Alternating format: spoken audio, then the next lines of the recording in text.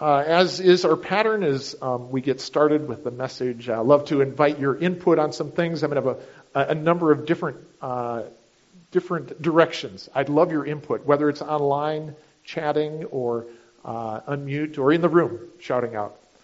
I want to think today about how do you and I deal with problems in life. So we go along in life and the problems come. And some of us might find ourselves into the category of a pessimist. If somebody's a pessimist, how might they deal with problems in life? What's the reaction when something goes wrong? What would you say? Typical. What was that? Complain. Yeah. And well, what'll tomorrow bring? If it was this bad today, right? We'll see more. How about if you were an optimist? What might you say?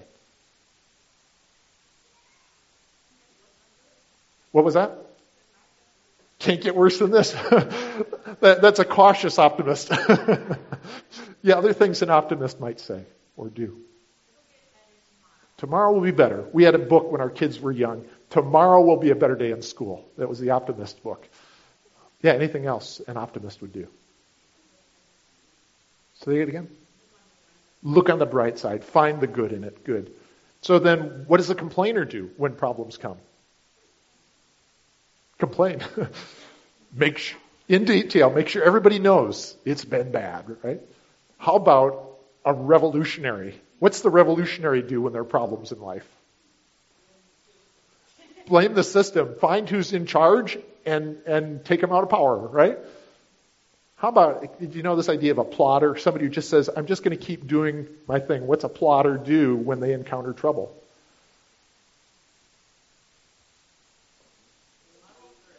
They muddle through. What was that?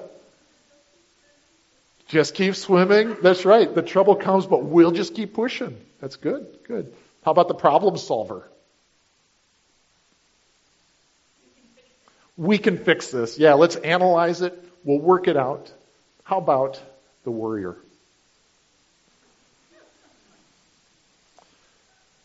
The worrier says, if I think and feel a lot about this, I think I can make it better.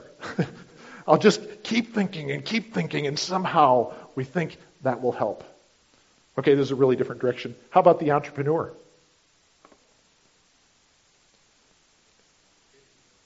This is an opportunity, and maybe I can make some money off of this problem.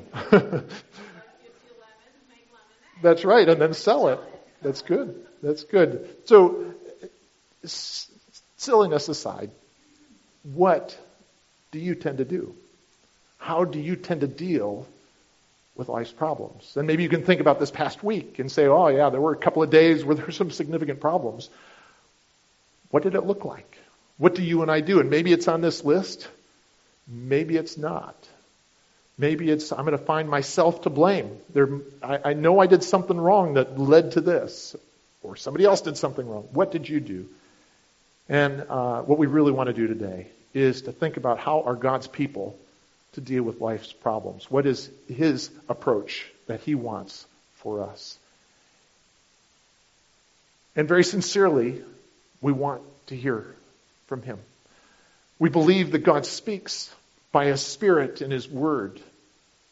Beyond anything that I might say, deeper than that, through that, however it is, we want God to speak. And so I'm going to lead us in prayer and leave a time of silence for you personally to say, God, would you speak to me today? So let's pray. Our Father in heaven, we are so thankful that you have spoken in your word, that we have the Bible, and we have your word through prophets and through apostles. We thank you, Holy Spirit, that you are present with us. We ask that you would speak to us, that you would speak to us together, and that you'd speak to each one of us, that we would hear you and be changed by you. By just a time of silence for each to ask for his voice today.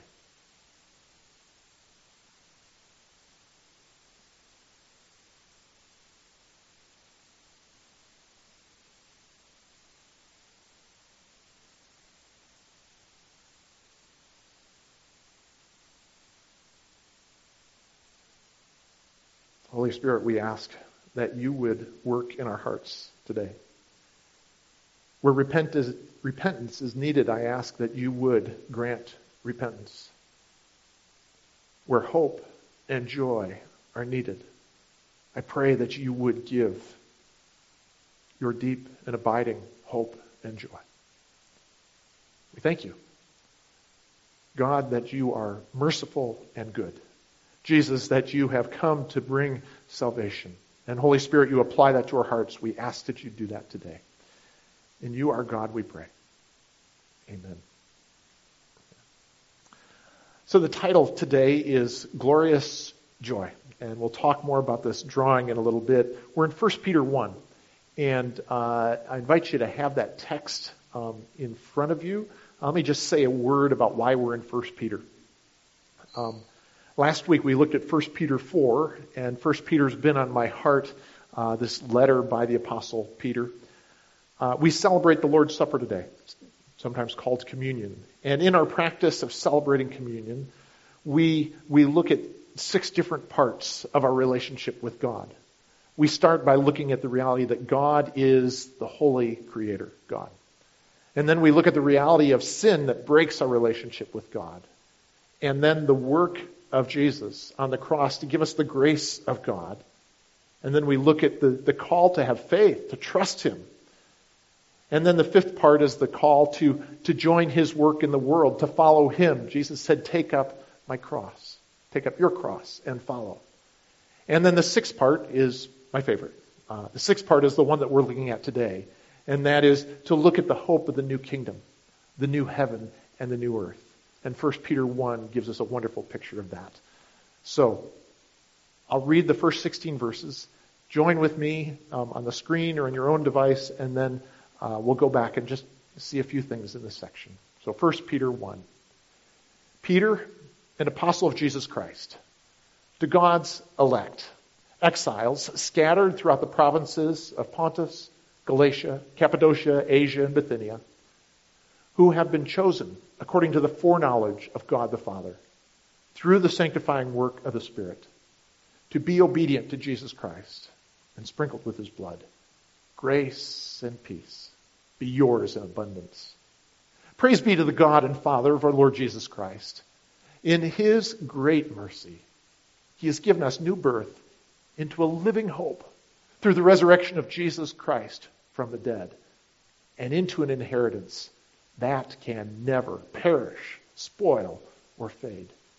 This inheritance is kept in heaven for you, who through faith are shielded by God's power until the coming of the salvation that is ready to be revealed in the last time. In all this you greatly rejoice, though now, for a little while, you may have had to suffer grief in all kinds of trials. These have come so that the proven genuineness of your faith, of greater worth than gold, which perishes even though refined by fire, may result in praise, glory, and honor when Jesus Christ is revealed.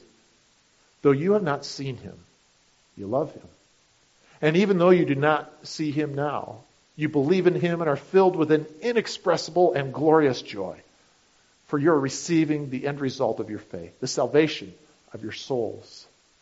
Concerning this salvation, the prophets who spoke of the grace that was to come to you searched intently and with the greatest care, trying to find out the time and circumstances to which the Spirit of Christ in them was pointing when he predicted the sufferings of the Messiah and the glories that would follow.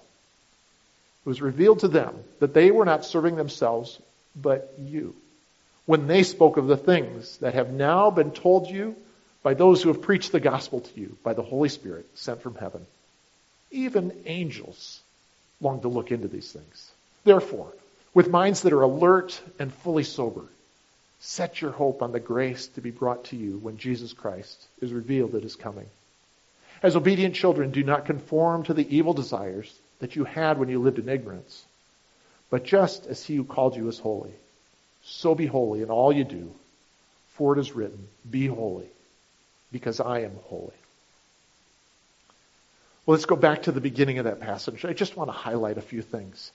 Peter says he's writing as an apostle to God's elect, to people that God had chosen, that God had identified and selected. And yet these elect, he said, are exiles. That these are exiles who are scattered throughout all these place names that don't mean much to us. But they meant a lot to the people. And if this were written today, it would be like saying to those who are living in Nigeria and South Africa and Thailand and Myanmar and the United States and all these places where you are scattered. And he says that you have been chosen by God the Father through a sanctifying work of the Holy Spirit to be called to be obedient to Jesus Christ, sprinkled with his blood. And he gives this wonderful blessing, this abundance language: grace and peace be yours in abundance. Have a whole bunch of it. Lots of grace and peace to you. And just to highlight one thing from this, I love how he expresses the Trinity: God the Father, God the Holy Spirit, God the Son. The whole Trinity is working for our abundant grace and peace. And yet, these people are scattered exiles. And so the question is, what are we to do? It sounds like we have great blessing, and yet it also sounds like they're living in real trouble. And so the next verses, Peter says, well, praise be to God. Praise be to God, the God and Father of our Lord Jesus Christ. And why should we praise God when we're in trouble? He says, because all the hope we have is based on his mercy. His great mercy, he says, is what God should be praised for, because he has taken action for us through the work of the Son, through the resurrection of Jesus Christ. And here's what God has done. His mercy through the work of Jesus Christ, he says, is for an inheritance that can never perish, spoil, or fade. It can never go bad. Right? We all know the experience of buying something that goes bad far too quickly. The vehicle that was supposed to serve us for a long period of time, and all too soon it can't do it. Right? The thing that's so valuable, and then it breaks, and we know that everything we buy, it tends to perish, spoil, and fade. But he says you've got an inheritance that'll never happen to it. Furthermore, he says you are shielded by God's power. You, as the one who will inherit this, have God himself protecting you for it. That we see here that our unspoilable inheritance, and I love the image of an inheritance, it's ours, it's just not in our hands yet.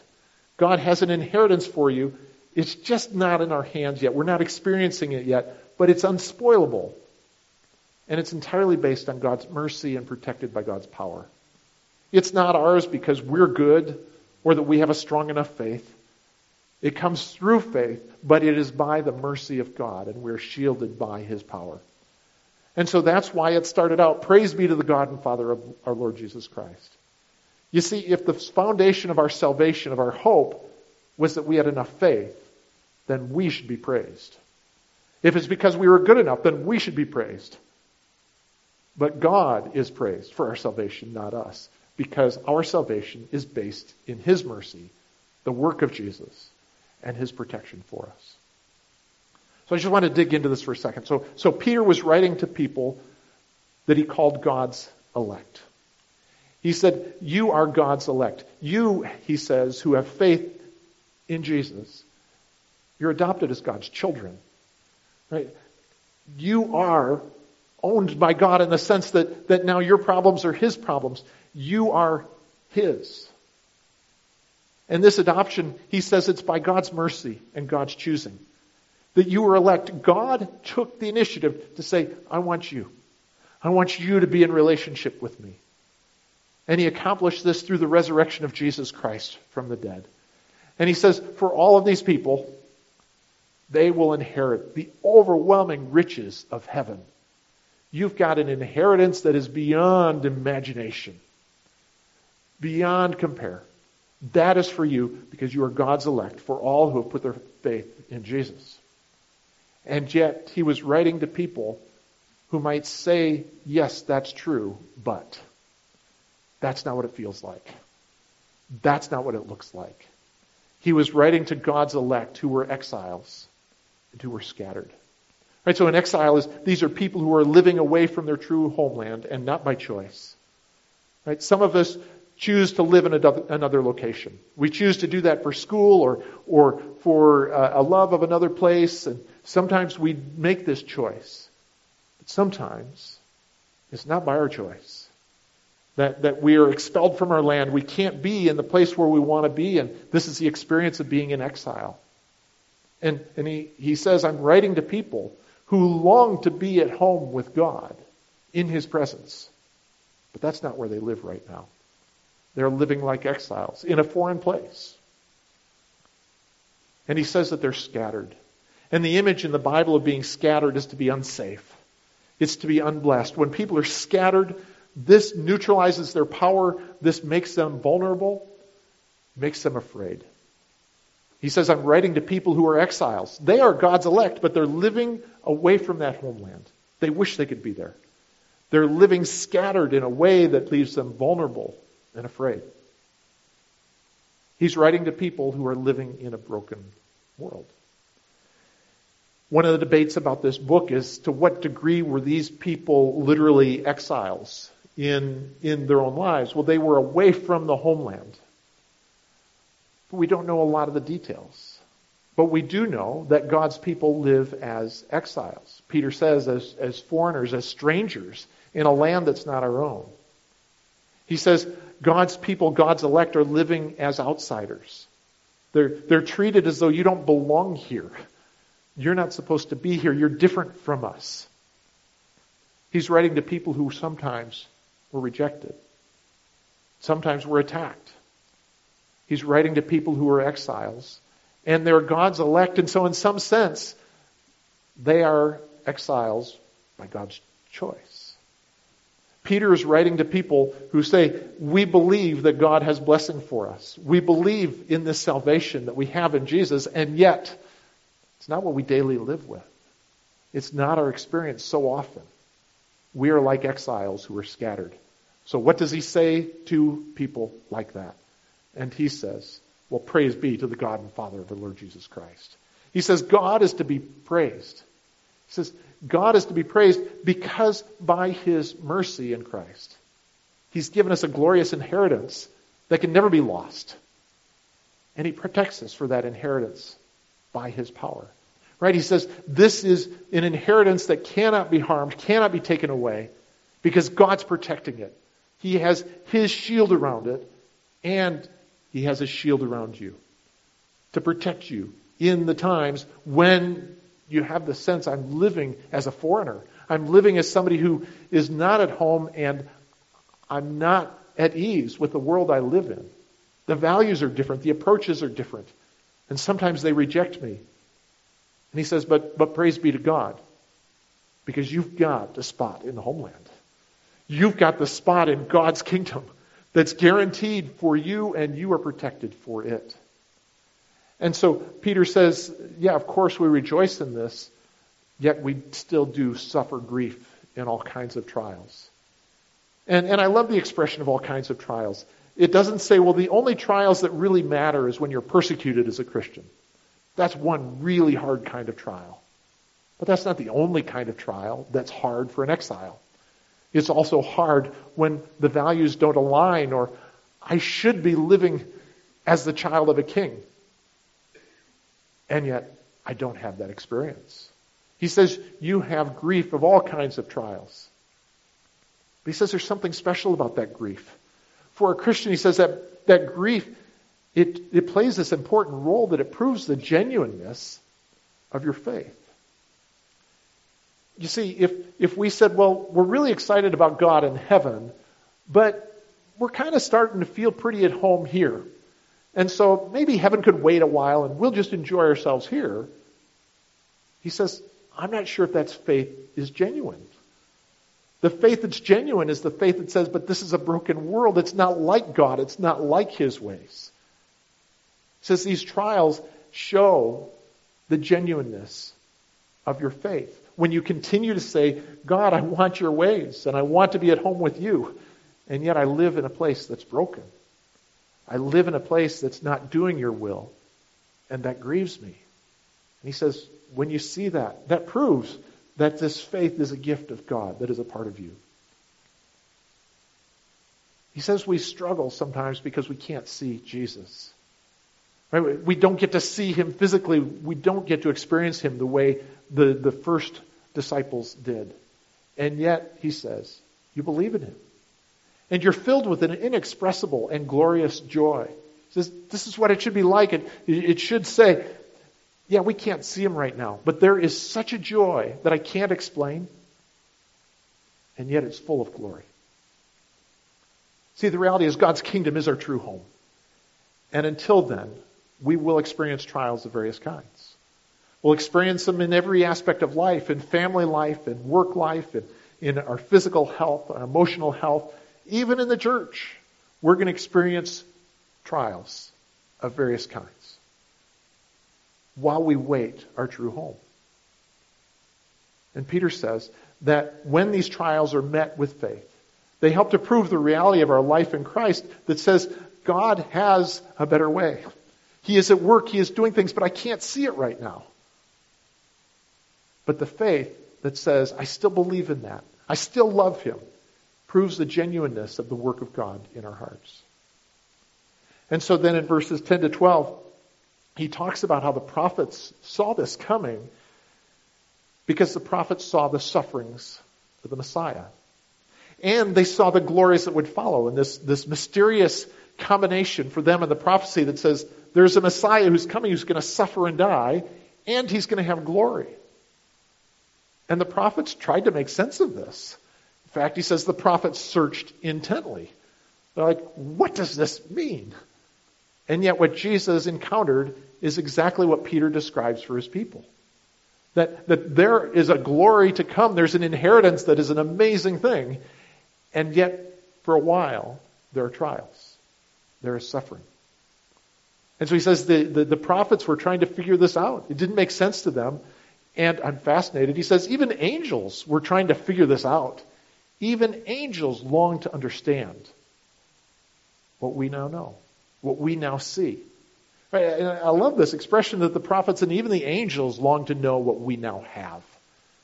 This mysterious blend of our inheritance in the midst of difficulty that comes to us through Jesus, who through difficulty purchased our inheritance.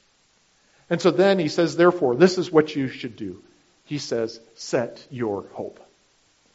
Choose to place your hope. And he says, choose to place your hope on the grace to be brought to you.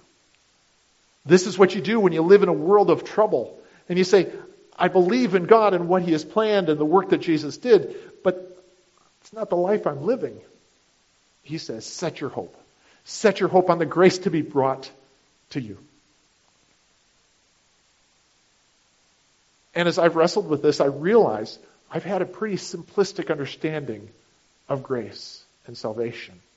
See, grace and salvation, it's more than a one-time gift. The way I think that's really helpful to think about it is it has a past. There's a past tense to the salvation we have in Jesus, that we are cleansed from sin and given Christ's righteousness. This is a one-time thing that we are given, and it's a wonderful gift to have this guilt removed from us so that we no longer go around saying, oh, if only I could fix my past. If only I could change the things that I've done. He says, once and for all, we are cleansed of that. It's a burden removed from us once and for all. There's also a present tense aspect to this grace and salvation. That the presence and the power of the Holy Spirit lives in us. This is the grace of God that comes to us in the present. And then there's a future tense to this grace and salvation of God's perfect kingdom in its overwhelming glory. So I just want to walk through that again. So grace, God's grace and salvation has a past, a present, and a future. Jesus said, very truly, I tell you, whoever hears my word and believes him who sent me has eternal life and will not be judged, but has crossed over from death to life. What a beautiful gift. What an amazing gift to say those who put their faith in Jesus Christ, when they do that, they have already crossed over from the category of death to the category of life. And so Romans says, there is now no condemnation for those who are in Christ Jesus. Because through Christ Jesus, the law of the Spirit who gives life has set you free from the law of sin and death. Our faith in Jesus Christ means that sin and death and judgment no longer rule over us. Once and for all. What an amazing gift. What an amazing thing to say that's gone forever. No more condemnation. That's in the past. And it has the effect forever. But what a joy it is to receive that. And then in the present tense, we read in Hebrews, let us approach God's throne of grace with confidence so that we may receive mercy and find grace to help us in our time of need. That there's a present tense aspect of our grace and salvation in Christ. That God is with us today to strengthen and protect us, especially in our times of need. We can say each day, His grace today is enough. We experience the present tense of God's grace and salvation. And in the future. Let me read these words from Revelation. That John, when he saw this, I think was overwhelmed with the beauty of this image. He says, then I saw a new heaven and a new earth. For the first heaven and the first earth had passed away, and there was no longer any sea. I saw the holy city, the new Jerusalem, coming down out of heaven from God, prepared as a bride, beautifully dressed for her husband.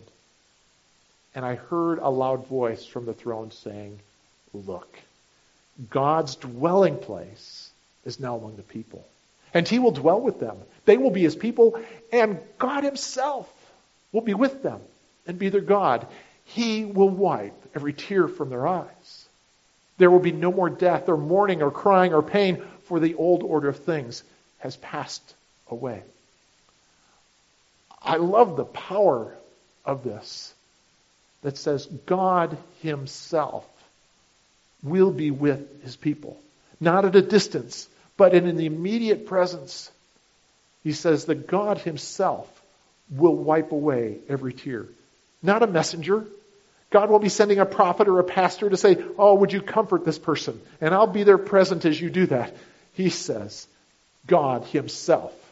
God Himself will give health and wholeness and community to each one. It will be a place where this is perfectly experienced.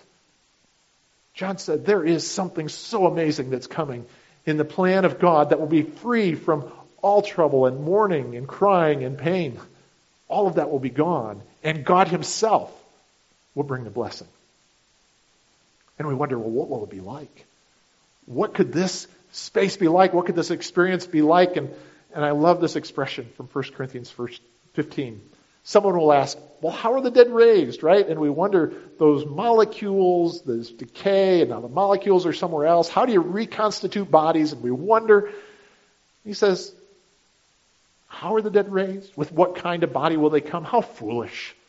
What you sow does not come to life unless it dies. When you sow, you do not plant the body that will be, but just a seed, perhaps of wheat or something else. So will it be with the resurrection of the dead. The body that is sown is perishable, it is raised imperishable. It is sown in dishonor, it is raised in glory. It is sown in weakness, it is raised in power. It is sown a natural body, it is raised a spiritual body. I love the metaphor he uses. He says, when you plant a seed, I eat apples sometimes, and we have some dogs that beg.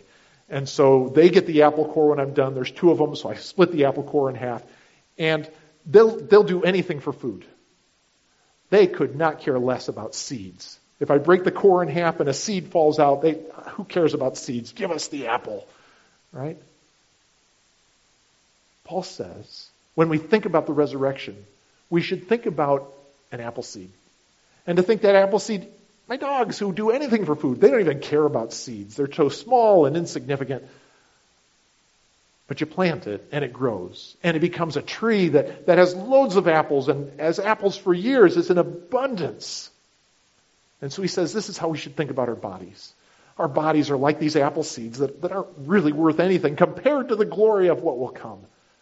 Right? We don't know the details, but we know it'll be so far beyond. So much better. You can't even compare it.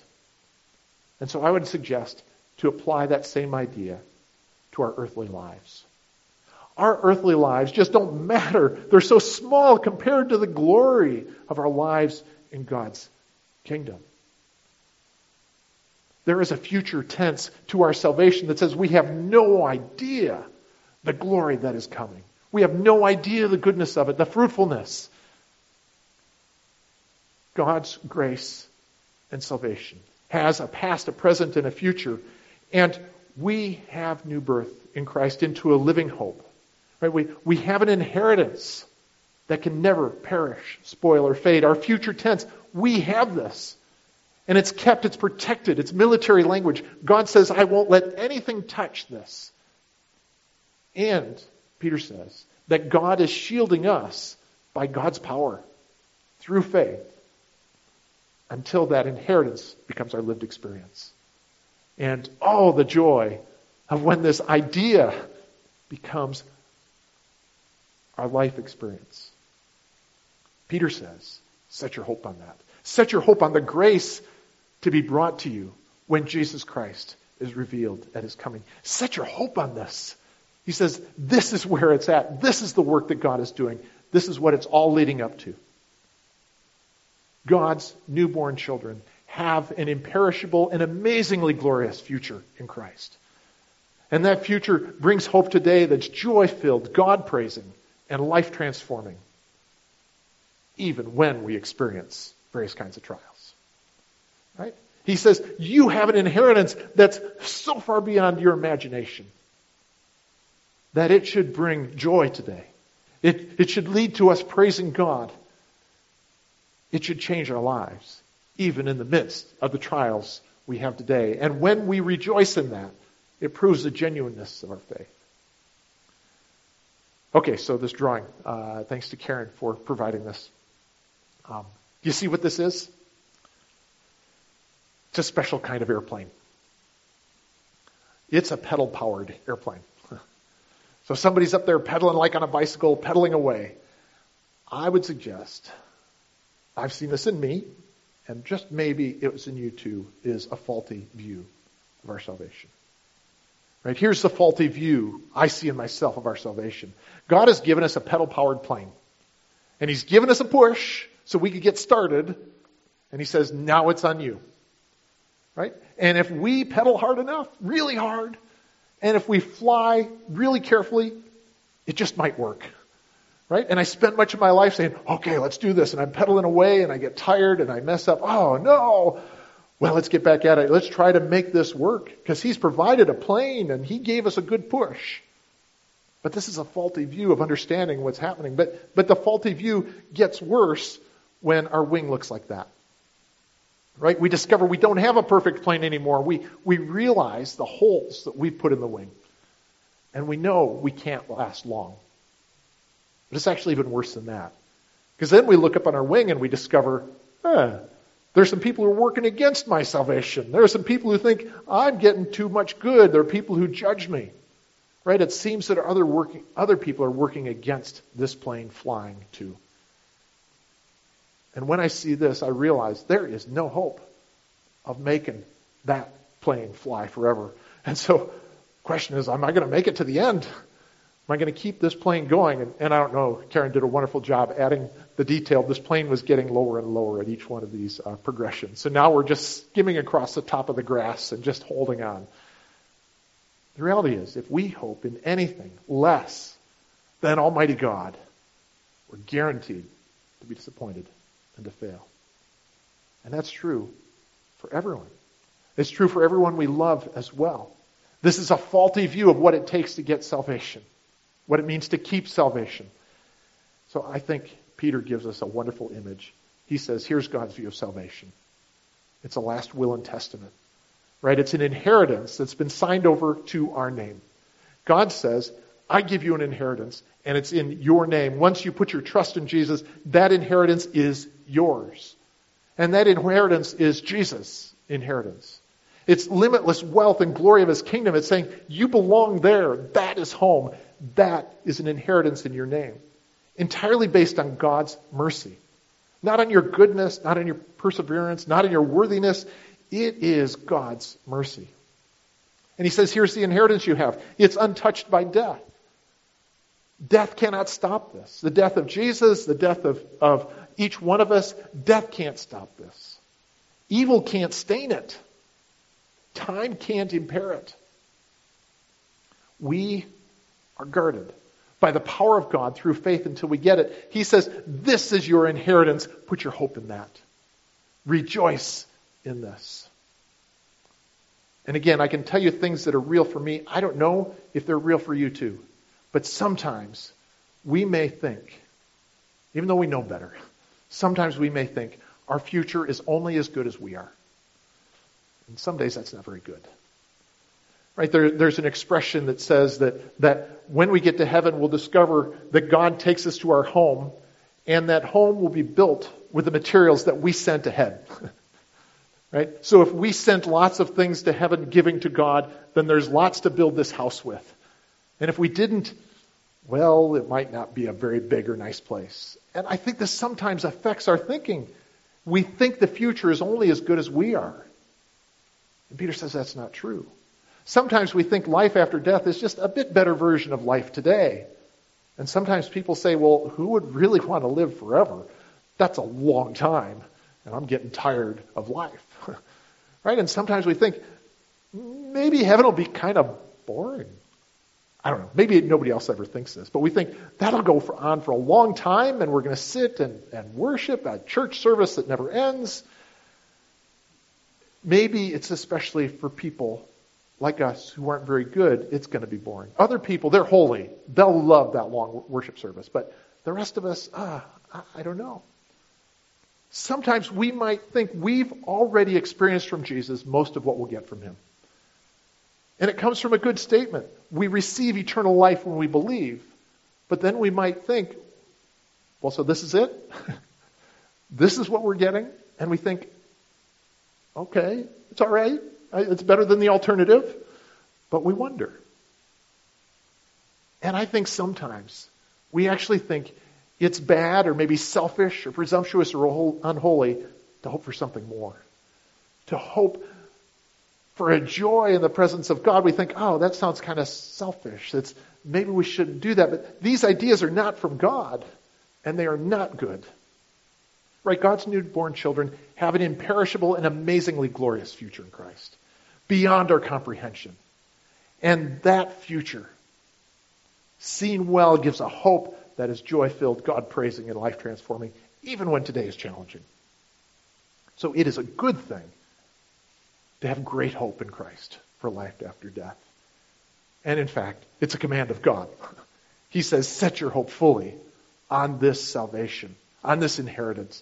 So the application is very simple to understand, another to live it. The application is to set our hope fully on our future home in God's perfect kingdom forever. Set our hope on that. To say, that's what I'm living for. Not that I could get a good job and be able to afford the house and have a family. And those are good things. He says, don't set your hope on that. Set your hope on this inheritance that is ours, that is beyond comprehension, that we're being guarded for. And this hope will be joy-filled. So, again, I've learned so many things. Joy is not always the absence of grief. I've so often thought that. Joy will come when the grief is gone. But that's not what this passage says. It says that we rejoice in the midst of the griefs, even though we have to suffer these griefs. That usually joy comes by bringing future joy into today's griefs by faith. To say, knowing that future says, even in the grief today, I can rejoice. And it does take a work of the Holy Spirit. And it does take a strength of soul. It takes a strength of soul to take tomorrow's joy and bring it to today by faith.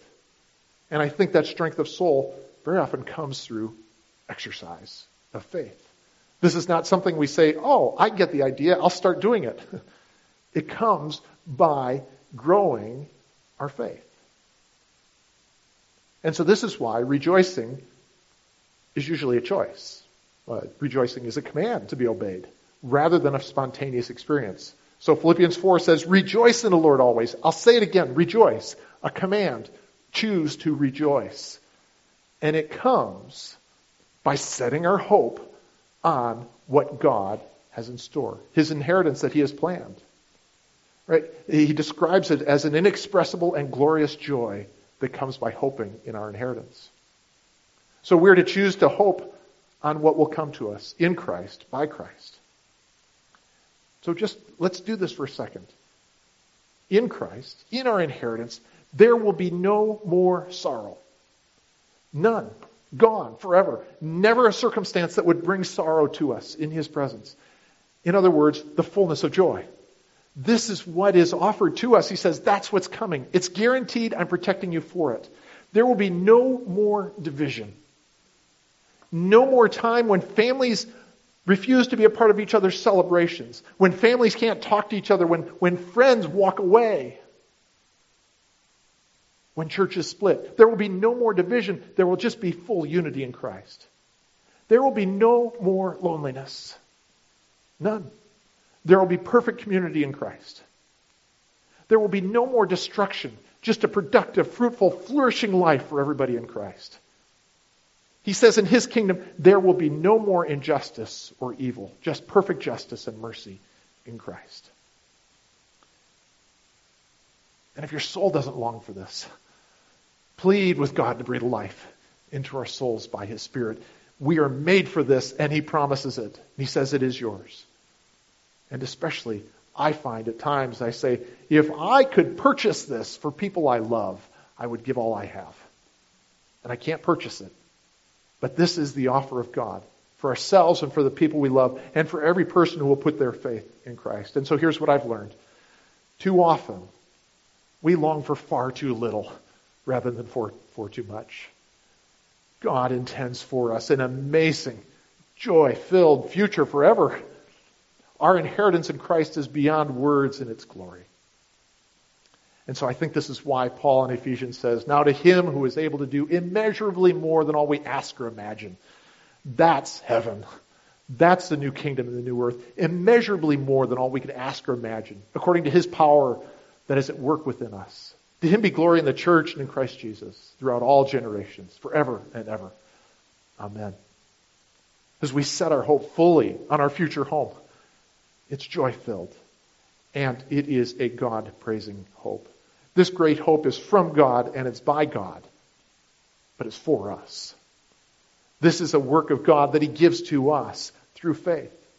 And so that's why he says, praise be to the God and Father of our Lord Jesus Christ. When we set our hope on him, he says, this is what moves in us to give him praise, because we get to see what he has done. So let's tell God our praise in Christ. To say, God, it's an amazing thing that you've invited me into this. I don't deserve it. I don't belong here.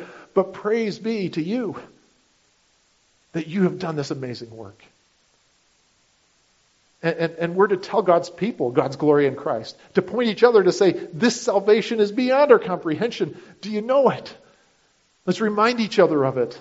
Let's set our hope fully on it. And we're called to tell the world God's glory in Christ. Right? Genuinely praising God in faith. To do this brings joy to our souls. And it invites others to experience his joy as well. We're called to set our hope fully on our future home, on our inheritance. It will be joy-filled, a joy-filled hope, a God-praising hope, and a life-transforming hope. That when we hope in God, we will come to live like God, to be holy. And note, this is not in order to get the riches of heaven. Right? This isn't, I'm going to get to be a better person so I can get a better outcome. Instead, we live like God because the riches of heaven are ours forever. And the Bible tells us that to see and to know God is to be transformed by him. To set our hope on him will transform us. And so our prayer, in the Lord's Prayer, if you use this regularly, use this daily, your will be done. And I'm learning to say, your will be done through me in every space I enter. Wherever I go, would your will be done, that your joy would be known. And to be more and more like God is to share his pleasure. Right? We're to set our hope fully on our future home, our inheritance. It's a joy-filled hope. It's a God-praising hope. And it's a life-transforming hope. because we have an imperishable and amazingly glorious future in Christ.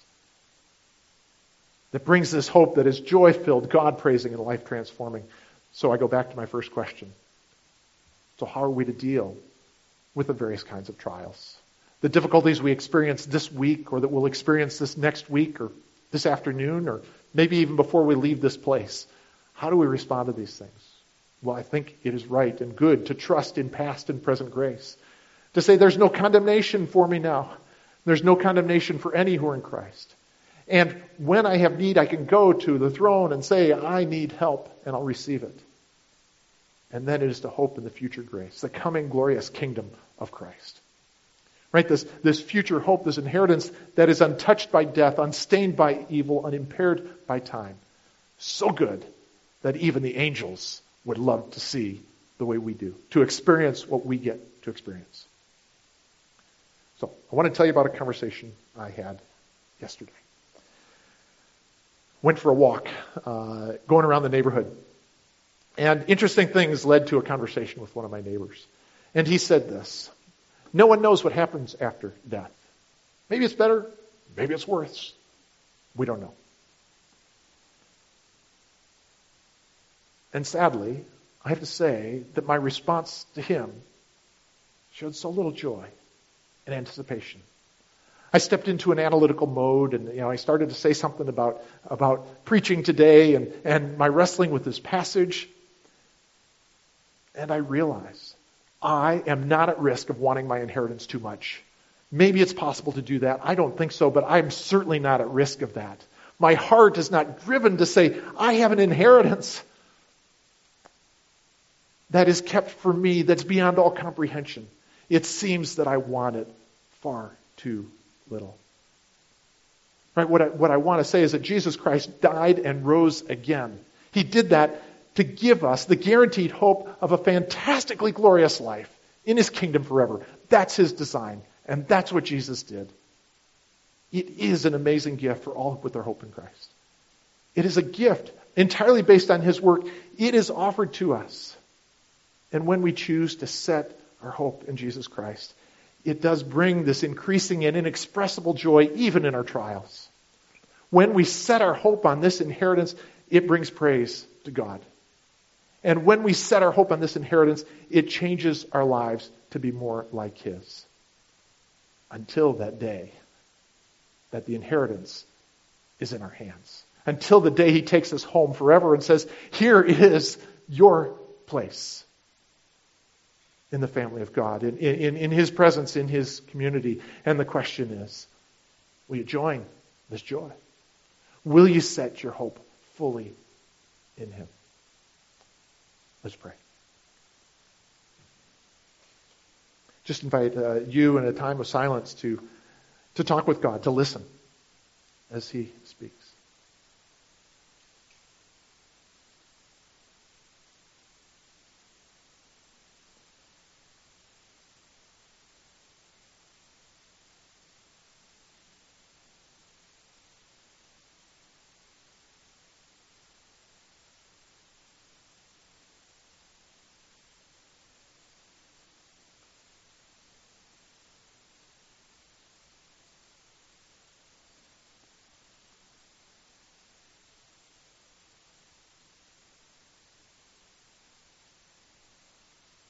Our Father in heaven, praise be to your name. You who is the God and Father of our Lord Jesus Christ, according to your great mercy, you have caused us to be born again to a living hope. Through the resurrection of Jesus Christ from the dead to an inheritance that is imperishable, undefiled, and unfading, kept in heaven for us, who by your power are being guarded through faith, until faith is no longer needed, and that inheritance is ours by sight and experience. We give you praise. Cause us to hope, to set our hope fully on this inheritance, on this salvation that will be brought to us in our Lord Jesus Christ. In His name we pray. Amen.